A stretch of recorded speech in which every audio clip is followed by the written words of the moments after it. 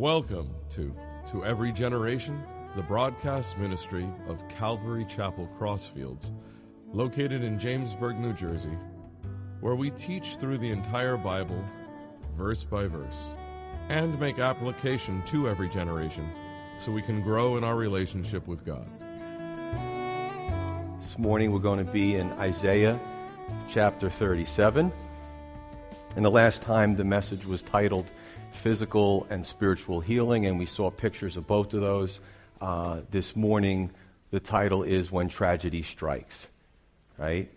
Warren Wiersbe said that tragedy doesn't make a person, but it reveals what a person is made of. And in this time in Israel's history, it was tough. You know, the Assyrian Empire before the Babylonians had come down. They were just conquering everybody. Nobody could withstand the Assyrians. We know about the Romans and the Greeks, but we don't realize that siege warfare happened even earlier than that. They made these mountains of the debris, and they were able to get into walled cities. So God's people were terrified. The citizens of Jerusalem were frightened. The king was frightened too, and boy, he really had to call on God. He really had to reach out to God, and we're going to look at that when tragedy strikes. Now, okay, so maybe for you personally, and my Wednesday night crew has heard this before because there is some overlap in Isaiah and 2 Kings. There's about 3 chapters where there's an overlap. So some of you have heard some of this, although I'm going to change it up a little bit. 2 Kings comes from a more historical perspective, and Isaiah comes from more of a spiritual perspective. And as believers, we may not have 100,000 people surrounding our house, but we may be dealing with things and trials and tragedies, and how do we respond? You know, what do we do? What's the first thing that we do? But I believe that as we go through this message, you'll really be blessed because you can see how God's people did it back then, and not all of them. A lot of them failed. But thank God that the leadership did the right thing because that had an effect, a cascading effect on their constituents, so to speak. So we're going to look at this in 7 parts. And starting in verse 1, it says, "And so it was when King Hezekiah heard it." He heard the threats. They were surrounded. The Rabshakeh, who was the field commander, he was telling the cabinet what he was going to do to them. He was loud so the people on the wall could hear and be fearful and defect.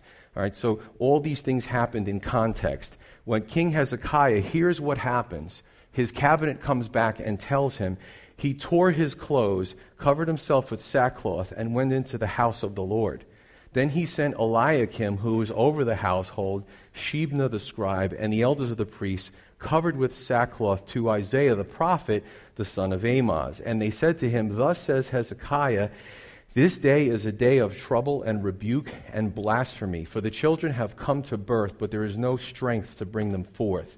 It may be that the Lord your God will hear the words of the Rabshakeh, whom his master, the king of Assyria, has sent to reproach the living God, and will reprove the words which the Lord your God has heard. Therefore lift up your prayer for the remnant that is left." So 1 out of 7 is King Hezekiah's response to the threats of the Assyrians, to the threats of the Rabshakeh, and we saw this in chapter 36. And this is really a model for any believer as we go through these points. So A, he tore his clothes, his cabinet tore their clothes, and put sackcloth on. So we have to bring you back a few thousand years, cultural differences. This was a sign of grief. This was a sign of mourning. They were emotionally stricken. And sometimes that's our first response to a tragedy because we're human. It's that sympathetic nervous system response, that fight or flight, that jolt of adrenaline, that fear. You know, what am I going to do at this point? It's a scary thing, and we go through that as human beings. But let's look at what happened next. B, he goes to the temple to pray. And this must be, as believers, you know, we get that. It's kind of a weird thing where the body kind of does its own thing, the adrenaline, the chemicals in the brain. But we're also spirit. And we have to, at some point, say, you know what, I know where I need to go with this. My body wants to fight or run, but I know that I need to control my body and I need to seek the Lord. So after that initial response, They go right to the Lord, which is an awesome thing. See, he sends his men to see the prophet Isaiah. And you see two concepts here that we often see in Scripture, that there's safety in a multitude of counsel. Sometimes we make the wrong decisions when we're alone and our thoughts get the best of us. When we're not in a good emotional place and our thoughts just keep running through, and sometimes you need to bounce those thoughts off of somebody. In addition, corporate prayer, right? This is what we try to do at the church as well. On Sundays, on Wednesdays, during men's events and women's events, we get together and we pray. We pray. It's a little bit of an aside, but on my Facebook wall, when I had done some research, I started somewhere, I moved to the CDC stats and found in 2016, 45,000, those numbers are correct, Americans took their lives by suicide.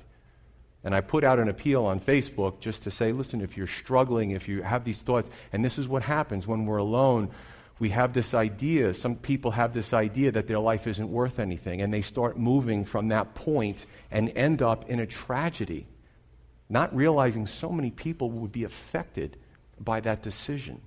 So I don't say it critically, I say it encouraging, and to me at least to be, inbox me. Somebody, just talk to me, I'll talk to you. But definitely seek help, because you don't want to throw your life away. People do love you. You are worthwhile. You are valuable. So you see this group of people coming together with the same focus. We got to get to God here, because this is really, really bad. And D, as we look at it, the prayer to God is basically, God, do you see what they're saying about you? Because yes, the enemy was saying, we're going to come in, we're going to kill you, we're going to torture you, we're going to starve you before we come in. But they also attack God himself. Your God can't save you. And then some of the blasphemous things that the enemy said about the true God. And we'll see what God's response is. And again, D is when a problem is too big for us, we give it to God.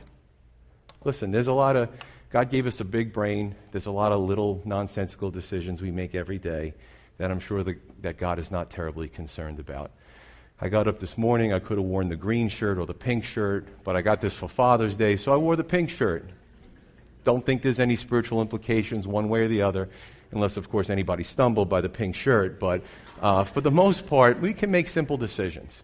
And God does care about if you're really struggling that much with the color of your shirt. I'm sure He can help you out, but I'm going too long on the shirt thing.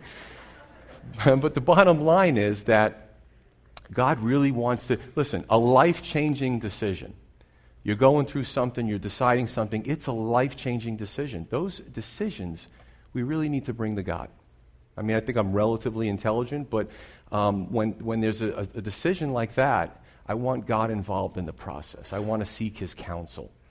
So we continue. Verse 3, there's a colloquialism back then that says that the child is ready to be born, and it sounds weird when we read it because, we're not from that culture. But what it means is that the child is ready to be born, but the mother is too exhausted to actually deliver the child. What a tragedy that would be. And this was the expression they were using for the tragedy and the trial that they were currently involved in.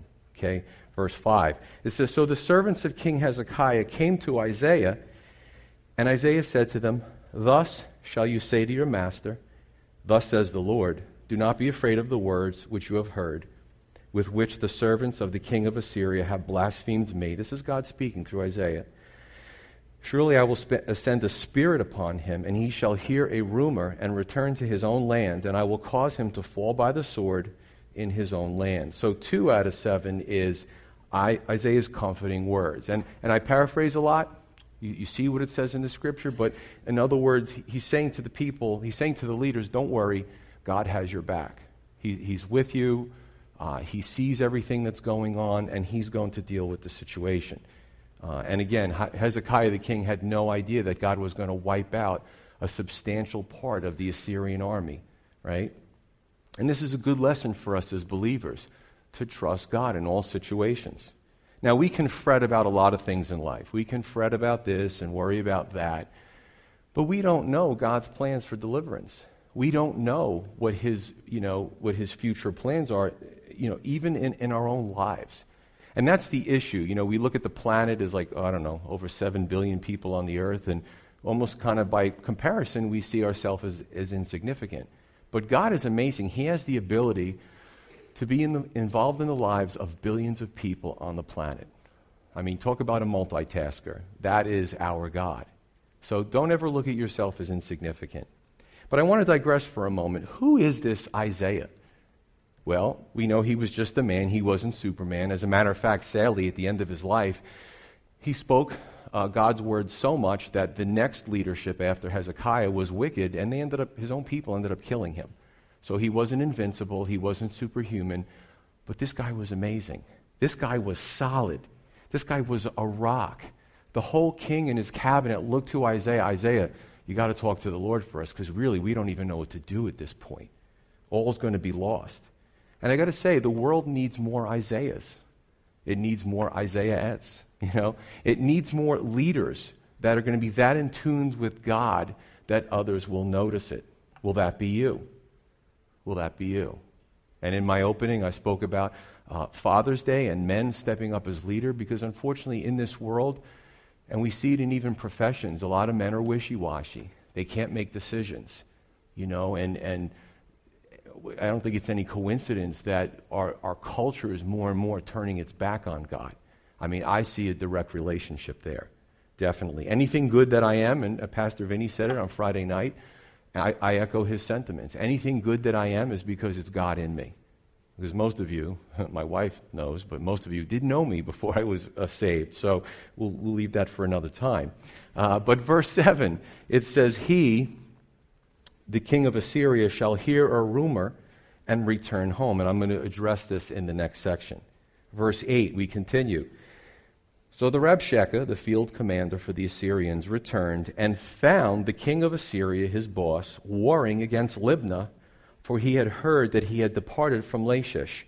And these are Jerusalem, Libnah, Lachish. These are towns that Assyria was looking to conquer. Some he did, some he did not. Well, Jerusalem was the one that he didn't. Verse 9, and the king heard concerning Tirhakah, king of Ethiopia. He has come out to make war with you. So he hears this rumor, he hears this thing. So when he heard it, he sent messengers to Hezekiah saying, okay, so Assyria is kind of panicking. They don't want to fight a two-front war.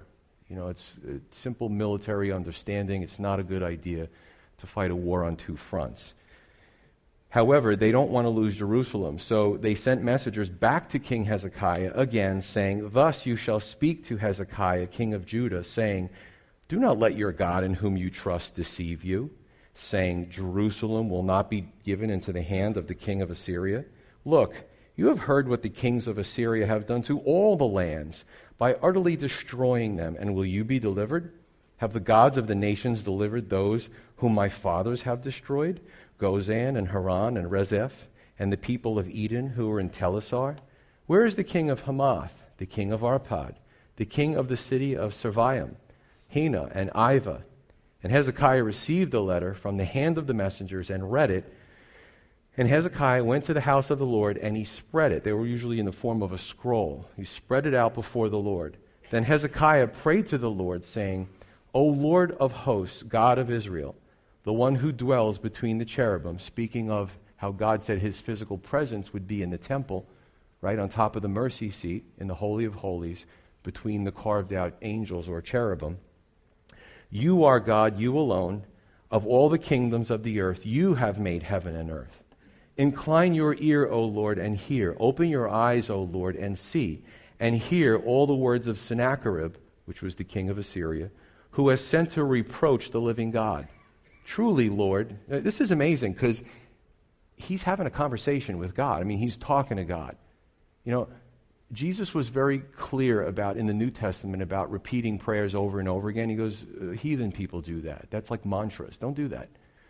And I do the same thing. A lot of times when I'm driving, different times of the day, I just start having a conversation with the Lord. But he says, truly, Lord, the kings of Assyria have laid waste all the nations and their lands. Lord, I see what they've done, and I'm a little unnerved about this. And have cast their gods into the fire, or the idols that they had made, for they were not gods, but the work of men's hands, wood and stone. Therefore they have destroyed them. Now therefore, O Lord our God, save us from his hand.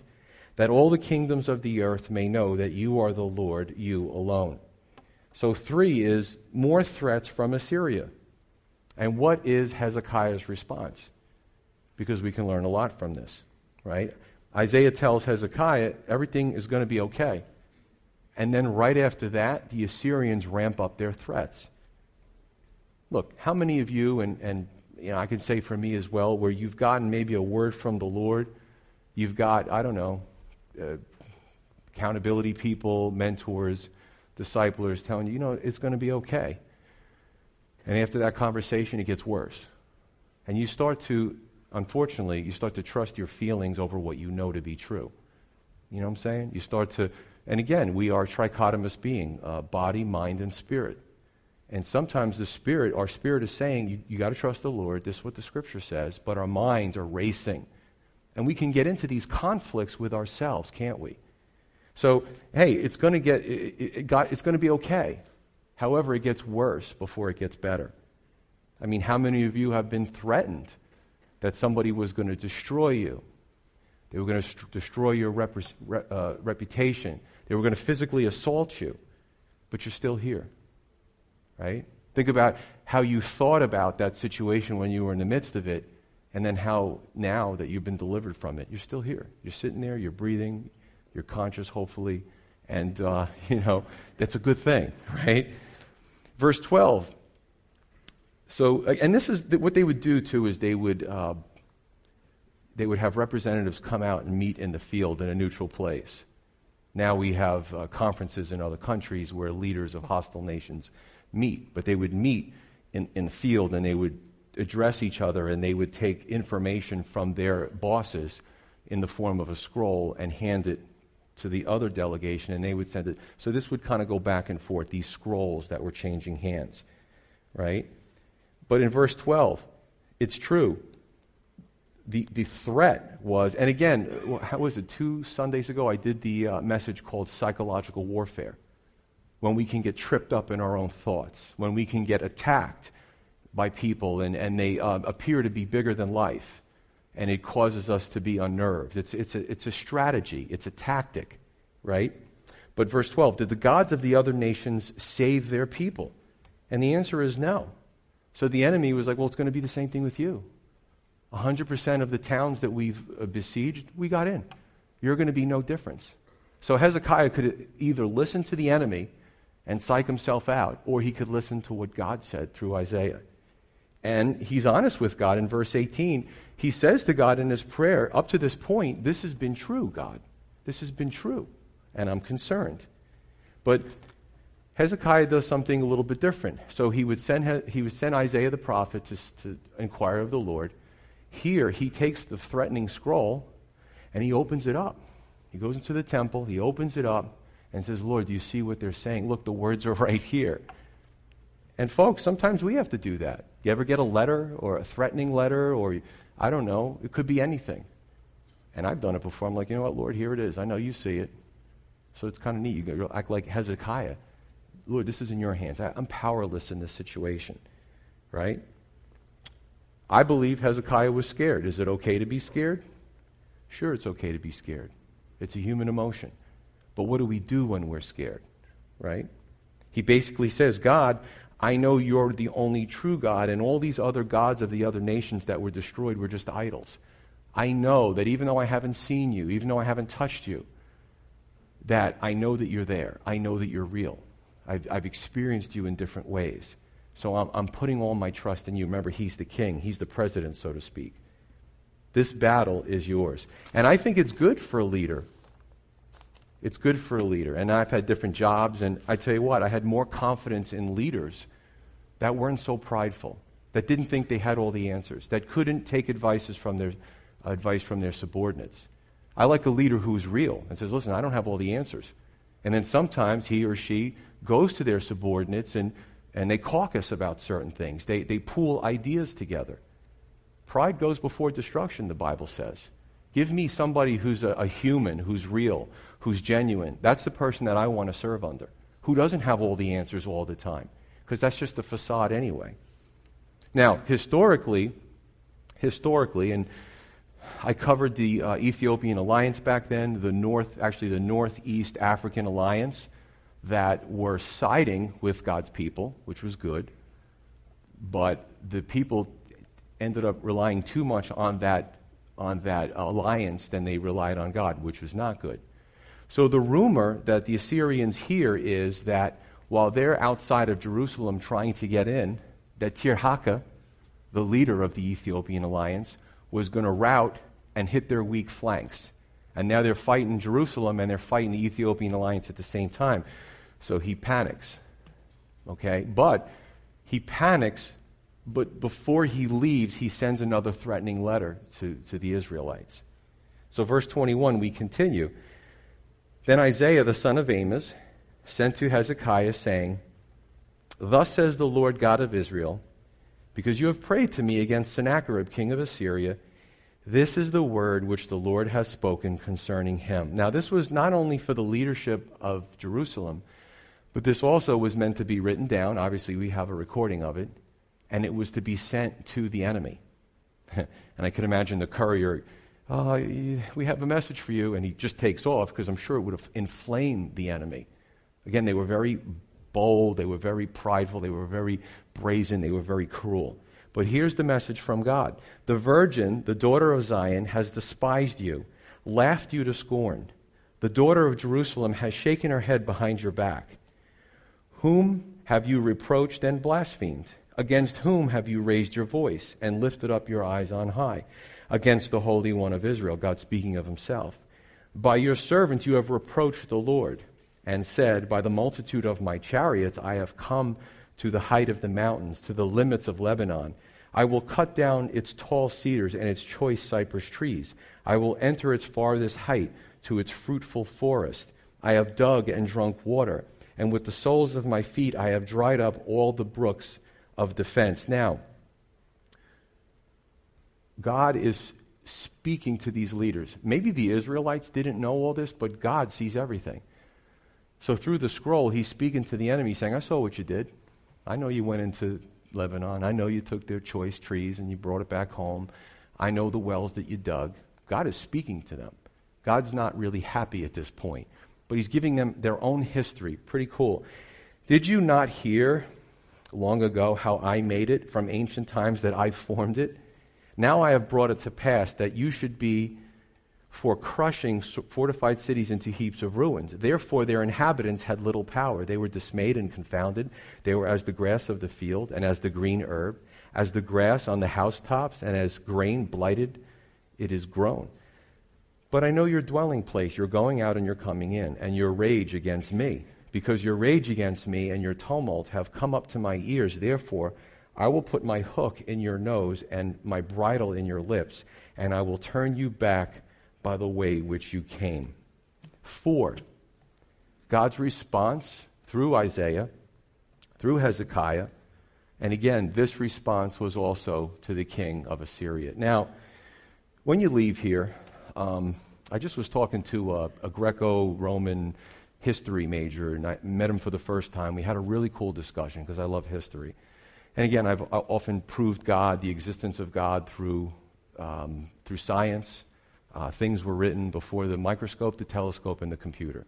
So how God would know these things in the Old Testament, it's quite impossible because the technology wasn't there. That being said, I'm really starting to, for the last few years, really enjoy archaeology. And when you leave here, just put in your search engine, King Hezekiah discovery, Isaiah the prophet discovery. In my office, I have a filing cabinet, and literally the file is this thick with papers that in the last 50 years, the archaeological discoveries that people said, oh, that's just a pretend town in the Bible. King David never existed. The Philistines never existed. Boy, every time they put a shovel in the Holy Land, start digging stuff up, they find. And it's amazing. As I'm going through this study, I'm reading more and more. Some articles I don't even print out. There's just so many of them. Hezekiah, yes, he lived. These were the things he wrote. This was his insignia. This was his seal. Yes, Isaiah the prophet, yes. Again, you go into Jerusalem, you find their important papers and effects and their seals and such. And it's amazing. There's literally a mountain of evidence proving the things of God through archaeology. Why do I say this? Because this is a community church, and any given Sunday I have believers, seekers, and skeptics. So I always say, challenge me. Let's debate it. Let's have this discussion. Pretty neat stuff. And basically, when you look at this, it's kind of cool because if you remember the book of Job, now Job was a follower of God, but he was going through a trial, and what? His emotions started playing tricks on him. His friends gave him some bad advice. He started questioning God. When God was ready, he actually has a conversation with Job, and sort of very similar here. Were you there when I made the seas, when I delineated how much water is on the earth versus how much land? Were you there when I put the stars in the sky? Job is completely humbled and apologizes. Here you have somebody, Sennacherib, who's hostile towards God, mocking God. And he goes, I see everything that you did. And you don't want to be on that side of God. He is merciful, he's loving, he's a good father, but he's also a disciplinarian. So you see things start to change here. So the picture it starts out with the young virgin with confidence, really rebuffing the advances of the soldiers. Because unfortunately there was no Geneva Convention, and these soldiers were barbaric, they were cruel, they were heartless. So here you see it's a metaphor of a young girl, virgin, who's shaking her head, and she's kind of having an attitude with the soldiers, and she can get away with it because her daddy's that powerful. You ever watch, and I love to see this recently, you ever watch like the videos, the YouTube videos of kids in the zoo? And there's one particular one that I saw, a little girl, about 7 years old, and there's like 3-inch, bulletproof glass separating her from the lions. And you see the lion, when the girl comes into that area, he's looking at her like lunch. If there was no glass, she'd be gone in a few seconds. However, she's taunting the lion, and he's scratching at the glass, and he's up on and it's kind of frightening to look at. And you realize that if that glass wasn't there, that kid would be done. She's giggling, she's laughing, she's mocking the lion, and he's getting frustrated because he can't get what he thinks is a meal. So, that being said, I look at God as the glass. You see what I'm saying, folks? And it could be the scariest person coming after you. And we need to pray, and we need to ask what his will is. Because the only thing sometimes separating us from a disaster is God. And I look at him as the glass in that situation. But God's saying to the Assyrians, I watched you rise to power, I allowed it to happen, I showed restraint, I showed patience, but I've seen your cruelty, I've seen your evil, I've seen your blasphemy, and I'm going to take you out. And he spoke about taking them out with hooks in their nose. Now this is interesting and ironic, and I don't know what the bad king's response was when he read it, but you ever read something that kind of gives you like a little bit of an adrenaline rush? You read something and it's a threat, and you realize, wow, they know more about me than I realized they knew about me. So he's saying to them, I see how you remove people when you get into those cities. And what they do is the Assyrians would take hooks, like fish hooks, and they would hold people down and put it through their nose or their lips and put chains. And the facial nerves are so sensitive that once that happened, a little tug, that person would go, even if their foot was falling off, because of the pain that it would cause. If we can put up the first image, and again, talking about archaeology, this is Esarhaddon's stele, S-T-E-L-E, which is a 671 BC picture showing the king, Esarhaddon, who came after Sennacherib. And he has a club in one hand. It's a little hard to see from where you're at, but this is amazing when you see these. If you ever go to these museums and see it, if you're ever in England, go to the British Museum. There's a lot of these things there. And he's holding a chain.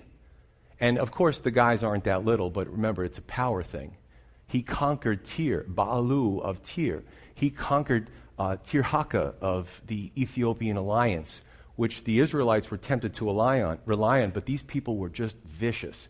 They got in, and you can see the two guys, if you ever see it in person, the hooks are in their nose and their lips. God's saying, you want to do that to people? Well, I'm going to take you figuratively, and I'm going to bring you back. I'm going to take you away. The bully, the mocker of God will all face God one day.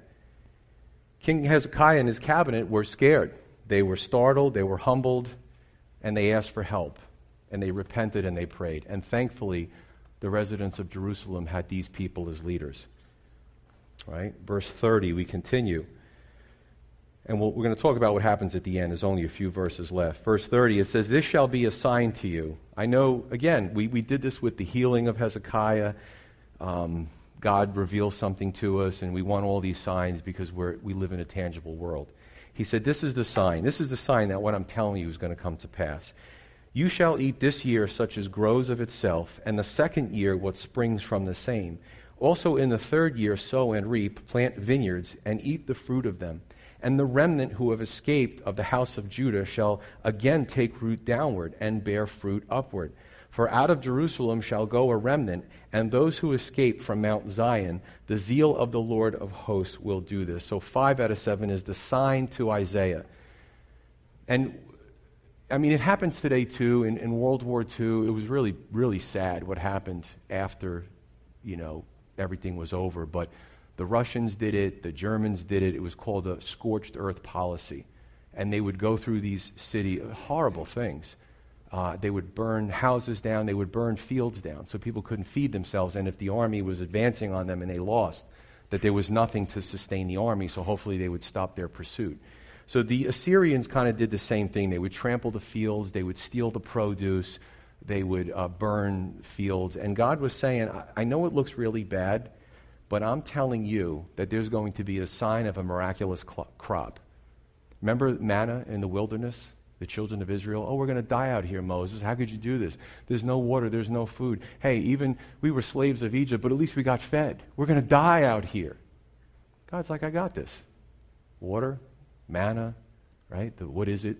Hebrew, it meant this miracle bread, coriander-like kind of substance. Quails would, So he sustained them. He did the same thing to them. Just trust me. Trust me. And I wonder sometimes, folks, in our society, because I hear this from people, well, how come we don't see miracles today? I'm going to tell you this, that I know a lot of missionaries, and there are some amazing, amazing miracles that God is doing to bring people to salvation. There are miracles done today. I've seen miracles. I've been a part of miracles. But I think that, unfortunately, in Western culture, we as a culture have seemed to rely so much on ourselves, so much on technology, so much on our pride. And again, our culture is moving away from the things of God. You know that Jesus went through some towns, and because, he was feeding people, he was doing miracles, raising the dead. He went through some towns and he left. Why? Because of their unbelief. And he said it right in the Gospels. Okay. He respects himself. If we don't want him in our lives and we push him out, he'll go. He gave us free will. So Jesus, in many of these towns, it's funny, I have this it's almost like a legal binding that we would talk about today. It's called the first right of refusal. I have that with God. When it comes to, listen, we have good surgeons. I've had surgeons work on me, and thank God they didn't mess up. But and I prayed for the surgeons, and I told them about Jesus. But first right of refusal, Lord, I'm just going to pray. If you want to fix it, great. And sometimes he has. Sometimes he's had me go through more qualified people. And one particular surgeon who did a lot of work on me for sleep apnea in my nose, my throat and stuff, and I must have seen him a dozen times. And he secretly, like Nicodemus, we would have discussions, and he would go on the website and listen to the messages. He was a very ultra-Orthodox Jewish person. But he was so tied into that community. I don't know if he's listening now or tomorrow. But he read a book I gave him about the Messiah. It was really cool. There was a lot of fruit that came out of it. So I'm like, all right. I didn't enjoy the healing process. I didn't enjoy the surgery. But, I see why God allowed me to go through that.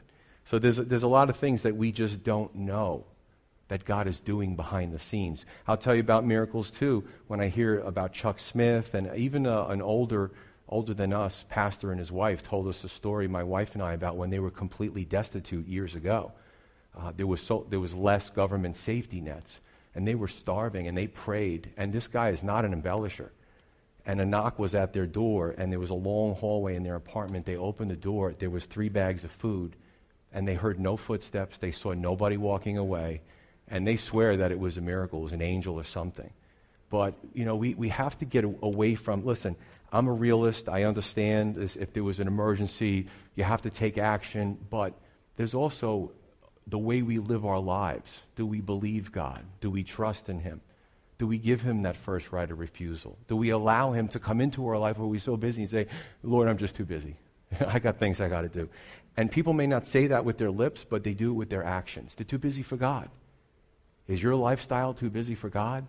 I hope not, because this is an awesome God we serve, and He doesn't change. So what happens? Well, what's really good is that the nation is saved. And the crops, the seeds that fell, and the miracles that God did, they were able to feed themselves.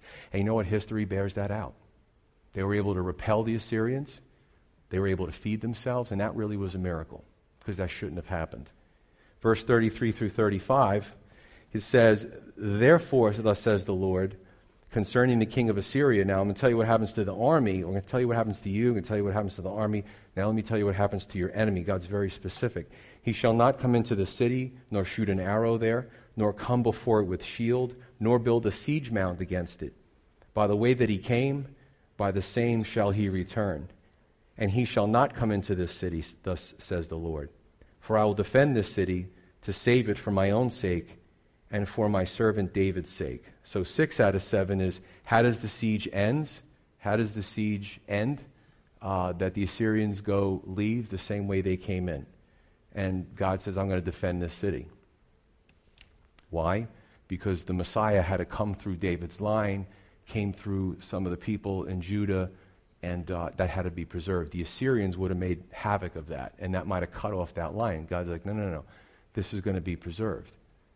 The Babylonians came later, but the Babylonians and the Persians, I believe, treated their captors a lot better than the Assyrians did. So when we look at this, and of course the Babylonians came only because there was just this repetitive thing. Oh, everybody's rejoicing, they're happy about God, and then unfortunately over 100 years later they become very decadent again. And God's like, I got to remove my protective hand. So it's interesting to watch this back and forth. So when we look at this, we also see that sometimes God does things not because we're good, but because He's good. There's a very unusual kind of thing that happens in the Old Testament in Genesis 15, and God is making an agreement with Abraham. And Abraham's just a man. There's some promises that we make we just can't keep. You know what He does to Abraham in Genesis 15? He puts him to sleep. Puts him under anesthesia. He's sleeping. And God does this thing with the sacrifices, and He promises His descendants certain things, and He makes this covenant with Abraham, but Abraham is not even conscious. And then He wakes Abraham up and He tells him what He did. Because God is good. Because He knew that Abraham would probably mess up, as he's done before. So He makes this covenant. It's a one-sided deal. That's the beauty of God. And people think, I shouldn't go to church, and I shouldn't consider even being with those people, and they look down on themselves. God is such a forgiving, merciful, and patient God. Keep that in mind. Last few verses. Verse 36. "Then the angel of the Lord went out and killed in the camp of the Assyrians 185,000. And when people arose early in the morning, there were the corpses, all dead." Remember, these soldiers were very, very cruel people. So don't feel sorry for them. "So Sennacherib, king of Assyria, departed and went away, returned home, and remained at Nineveh." A lot of excavations at Nineveh, by the way. "Now it came to pass," it's in the Iraq, I believe it's northern Iraq. "Now it came to pass, as he was worshiping in the house of Nisroch, his god, that Adremelech and Sherazar, his sons, struck him down with the sword. And they escaped into the land of Ararat. Then Esarhaddon, his son, reigned in this place." 7 is, how does the story end? Well, God gives warning after warning after warning, but the cruelty and the sin has come up to him, and now he takes out 185,000 of the Assyrian army, just slays them, wipes them out. The king then goes back home, and he's assassinated in the temple of his false god by 2 of his sons. They kill him. Interesting. This is irony, and this is poetic justice. Sennacherib boasted that the true God could not save Jerusalem. Well, he was wrong. And the ironic thing was his God, his false God, couldn't save him. He's worshiping in this false temple, and his sons kill him. Another irony is that Sennacherib was too busy meddling in the lives of other people, of foreigners, while apparently not giving attention to his kids at home. Imagine that. Two sons rise up and stab you to death. That's a very vicious crime. So if we could put up the second image, and then we'll close. This is the Taylor Prism, and this is also in the British Museum. Again, there was a point in time where a lot of excavation happened, and the Brits were something with their archaeological. A lot of people do archaeology today, but the British Museum has all these rooms, and it's just amazing what they've excavated from different parts of the world in the biblical area. And this is the king. It's hard to see, but that's the way they did their, today we have flash drives and we save things in folders. Well, this is the way that they spoke about their pursuits and their conquerings and things like that. Again, the Taylor Prism. This is Sennacherib. He speaks about, now I'm at Jerusalem. So he talks about conquering all these people. And he's like, I'm paraphrasing, now I'm at Jerusalem, and I got Hezekiah like a bird in the cage. And then it ends. Because the Assyrians were so prideful that they never spoke about their defeats. So history and archaeology back up everything that the Scripture says. He never got into Jerusalem. He died an inglorious or ignominious or shameful death for a world leader who doesn't have God. When tragedy strikes, we've all been there. What do? Some of you might be going through it right now. I've preached sermons and people have come up to me and said, that definitely was for me. Hezekiah experienced tragedy, and he and his cabinet humbled themselves and sought the Lord. Good lesson for us. The doctrine of the remnant, verse 31. There's always a remnant. Jesus spoke about the world, sadly enough, with their free will, that on the wide road, most people in the world take the wide road that leads to destruction. It's an eternity without God. He says few take the narrow road that leads to eternal life. You might be that remnant, that person taking the narrow road. And I want to encourage you.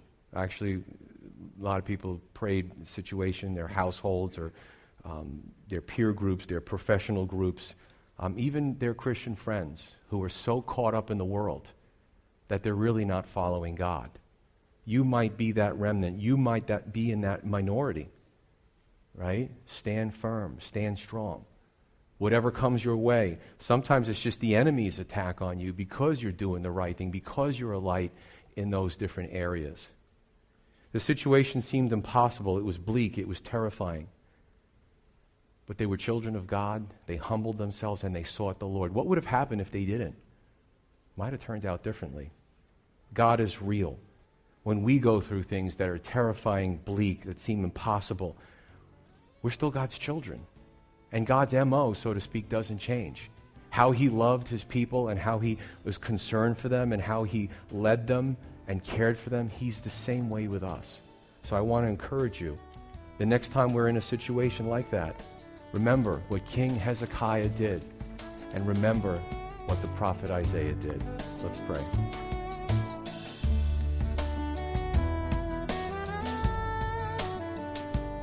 You've been listening to Every Generation from Calvary Chapel Crossfields.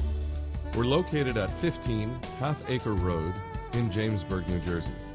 We meet for Bible study Wednesdays at 7:30 p.m. and Sunday service begins at 10:30 a.m. On Sundays, we have children's church for all ages, in addition to infant and nursery care.